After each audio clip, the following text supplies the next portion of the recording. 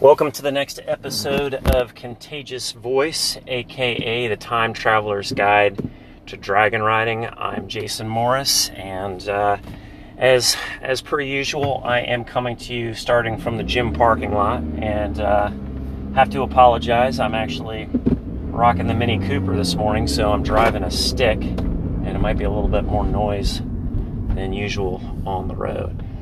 So I've been talking to you guys for a couple of days about the story, the things that we learned from slugs. And yet again, I've not talked to my dad about this, and I still can't tell you. But, it occurred to me that this is probably about time to really start getting into the content of this podcast, because what I'm finding out is, as I try to approach this difficult conversation and come to it from a place of presence and clarity, is that there's stuff going on literally within my body when I think about approaching it.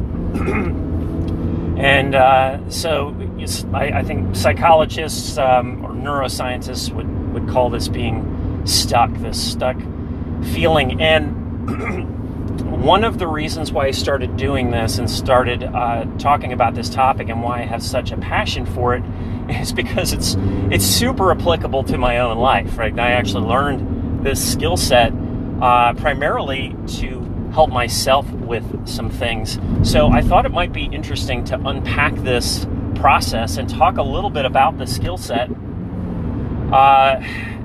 and kind of go through how I would help somebody who I was coaching get at a solution to move forward with something like this. So when we look at why people are doing what they're doing, in the moment everything is driven by, I call it the 3 A's. Where your attention goes, that's the first A. Your assessment of what has your attention, in other words, the meaning that you give it. And then the activation that it creates or that you bring into the world as a result of your assessment. So to help folks change, to get at the thought that is infecting them, as I have this infectious thought, it's first necessary to understand it and where it's coming from. And the way that you get to understanding it is asking questions. So I have to start asking myself the questions. And the first spot to ask about is how I'm being activated. What is the pattern of activation? And when I think about bringing this topic up, I think what's actually happening is I'm getting hit with a surge of adrenaline. But it's not an excited adrenaline. It's like a panic adrenaline. It's basically a fear response. And it also seems to be triggering that whole thing I've been talking about with like the inability to verbalize or to vocalize. So I actually had thought that reaction had been just purged from me. And I'll go through the process of how that happened and why I no longer fear that. But as it turns out, I do. It's still there. But now it is very, very, very, very, very situational. And it seems to be only residing in this particular situation because this was one of the origin situations. The way that I think Tony Robbins would put it is a significant emotional event. I had this whole body reaction to this event that happened so long ago in the woods. And every time I think about it, it triggers that same response, and it makes it very difficult for me to talk about. And unfortunately, unbeknownst to my father, he was part of the trigger. Or at least he is, in my mind, associated with the trigger or anchored to the trigger. So when I think about this, and I think about my father from this perspective, in this context, I immediately get this whole body panic. My heart is hammering. I mean, I'm not just talking about a little bit. I'm talking about hammering like I just ran a marathon. So I know that's the adrenaline surge. And so now that I know the physical pattern, which as I go into kind of this fear response, like I just walked around the corner and bumped into a grizzly bear, now the next thing is to start changing this reaction. And the way to go about it is to look at the trigger in the memory and to use a simple technique that I think was probably uncovered in NLP, and maybe it goes back to like Ericksonian or psychology or Milton, I don't know. But at any rate, you do what's called a swish pattern, which is that you search your memory for the trigger and then recognize the fact that the memory that you have, in other words, this memory that I'm carrying around with that triggers this intense physiological response, is, to a certain extent, it's actually not, I don't want to say it's not a memory. A large portion of your memory is actually imagination. Right, we don't remember every single detail. We just remember what was most prevalent or the most representative of the situation. The things that actually, the details that actually were unique, that would come back to resident memory if you re-encounter those circumstances. But everything else in the environment, you basically make up. Okay, it's imagination. So memory is a large portion. In large portion, it's imagination. Like you think of some intense situation, whether it's joyful or scary or sad or what have you, and there's a couple very specific things that you probably remember in vivid detail. But when you try and go outside of those very specific things, the rest of it you're inventing. You're just substituting those other things in order to make it seem real. And this has been documented. I mean, this is not a new thing. You've probably even heard it before. But this has been documented by psychologists for years, is that a lot of memory is imagination. So if we know that memory is in large part imagination, and we get to choose our imaginings, if we're purposeful about it, I can go back to this memory and I can watch it all the way through. I tend to remember in a series of snapshots, and then it's assembled into like a live action movie. And as I think of this event, I'm actually still looking at it literally through my eyes, through the eyes of a 6-year-old child. I'm literally in my body, so I'm feeling it the same way. So watch it one last time through, and I feel the emotions. And then what I do is I go through and I start changing it. So the very first thing I do is I try and tinker with the details, and I don't want to alter too much of it. At first, I just want to see if I can make it move. So what I'll do is I'll see if I can intensify the feeling by making it louder and closer and brighter. Okay, so can I make it more intense? And as I find out, like as I look at this, I find out that I can. I can picture, for example, or I can imagine actually, because this is not part of the memory, but I can imagine what my breathing must have been like. Rapid and panting and panicked. And as I imagine this, it comes more strongly into my body. And so I can, and when it does, I can actually intensify the feeling. And then I can imagine my facial expression, and that intensifies it more. And then I can imagine it closer, and I can imagine the smells, and that intensifies it even more. So I can actually work this level of panic up until it's really good and intense. And you might be able to, if you don't have a specific event that you're thinking of, you might be able to remember back to the childhood days when you really, really, really wanted something. And so what you would do is you would work yourself up into a fit and actually make yourself cry. I think all of us have probably gone through that phase where we deliberately try and make ourselves cry. And the way that we do that is we just take on the physiology of sadness. We've been to that state so many times as a child that we can go there in our imagination and actually create a result in our body. Okay, so you can produce a physical result in the world through imagination. Now that's really powerful from the perspective of the idea of manifesting things.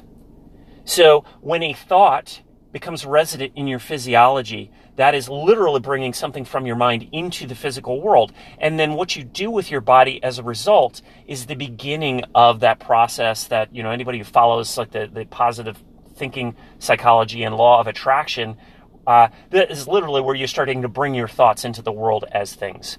So what I'm doing here is I am taking control over this memory, and I'm starting to add components to it to modify it with imagination. Okay, so now what I want to do, now that I've made it more intense, I realize I can make it bigger. That means that I can shrink it back down to the way I normally remember it. So I've gone from bigger to smaller. So I've modified the size. And I also can go from louder to quieter. And now I realize, okay, if I can make it smaller, that means I can make it even smaller. And as I make it even smaller and a little bit dimmer and a little bit quieter, I notice that the feelings start to recede. And I can look at it more objectively. So I start making it bigger and I start making it smaller. So I'm actually gaining control over this event that previously I had no control over. And whenever I thought of it, it would just trigger me. And I would feel it in my body as if I was actually there. Okay? And I would get that selective mutism that I was talking about where I just can't talk about it. I choke up, and everybody's had those feelings where they choke up. And this is something that consistently chokes me up. So now I can push it off into the distance and I can make it the size of a golf ball, right? And now it's an interesting image since I brought that image in. Why don't I just put the little dimples all over it? And so now it's no longer this moving image, but it's actually printed on a golf ball. So what I'm doing is I'm using the analogies that my subconscious is giving me. And so now I can take this golf ball with this image printed on it, which now feels like a golf ball, and not this painful circumstances. I can look at it and I can turn it around and I can spin it and I can bounce it on my palm. But more importantly, now that I've got it in the form of a golf ball, I can take it and I can put it on a tee. And so now I've got this image that is on a tee at my feet. And so now what I do is I go into a different pattern, and I go into the pattern of confidence that I have when I tee up a golf ball and I can already see the strike swinging clean, and I can hear the ping as it strikes the ball, and I know I've hit the sweet spot. And what I'm going to do is I'm going to line up on this memory, and I'm going to take my couple of little practice waggles, and I'm going to straighten my back, and I'm going to strengthen my legs, and I'm going to get my head down over the ball, and I'm going to look at this ball one last time. I'm going to go into my backswing, and I'm going to swing through it. And I'm going to watch the impact, and I'm going to hear the ping. And then, as I'm certain that I've got my follow-through all the way there, I'm going to turn, and I'm going to watch it sail off into the distance. And I'm not doing it on a golf course where I'm going back to the ball over and over and over again. I'm not going to do that. I'm on a driving range where it just goes back out there with all those other balls that I've hit, dozens and dozens and dozens of balls, and it just gets lost. And then it gets picked up by the golf ball picker. And then other people take that thing and drive it away. So now not only am I driving it away, but other people are just bashing the crap out of that image over and over and over again. And now, because I can bring the sweet swing into my physiology, I've actually taken a place where I am resourceful physically. And I've attached it to that memory. But first I had to detach it by driving it away so small that I couldn't feel it in my body anymore. And then I brought it back and I attached it to a more positive emotion. There is nothing that gives me a greater sense of pleasure. That's not true, but almost nothing. Pleasure and satisfaction. There's just nothing more satisfying to me than hitting a sweet shot and watching that ball fly off and hit the net. And knowing I can just pick up another one, I can hit another one, I can do it over and over and over again. But now when I go back and I try to access that memory, I can't see anything but my sweet swing. And here's the interesting thing that my subconscious is offering up is that I love to golf with my father. And now I'm feeling a different sense in my physiology, and I'm feeling closure, and I'm feeling completeness, and I'm feeling connection. Because we can sit at the driving range and we can make stupid jokes about worm burners and slices that are so bad that they'll swing around and hit you in the back of the head. And now I've got this thing connected to a sense of camaraderie and happiness and connection with my Father, where before I did this exercise, it brought hammering into my chest. And now I want to call my dad and go golfing. And it can be as simple as that. And you can use these words to talk to yourself. And if you learn these techniques and you get good at this, you can take things that are incredibly painful and you can reassociate them to something that brings you joy. If you know the process, and it's a very simple process. So thoughts are infectious. Words are the contagion. And as it turns out, you can use them like a vaccine to inoculate yourself. And once you've inoculated yourself, and you clean up your own physiology, you clean up your own mental and emotional state and bring it back into a state of health and balance, you can communicate more clearly to other people. And in the process, what you're saying becomes infectious and you have contagious voice.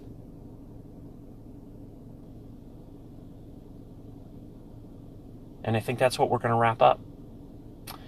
And I'm going to dub this episode The Things We Learn from Golf. No, don't like the sound of that. The Things We Learn While Golfing. There we go. As always, I wish you peace. I wish you peace. I don't wish you peach. You can have some peaches. I wish you peace. I wish you passion. I wish you purpose and presence on the path. I'm Jason Morris. Thanks for listening. I'll catch you on the next episode.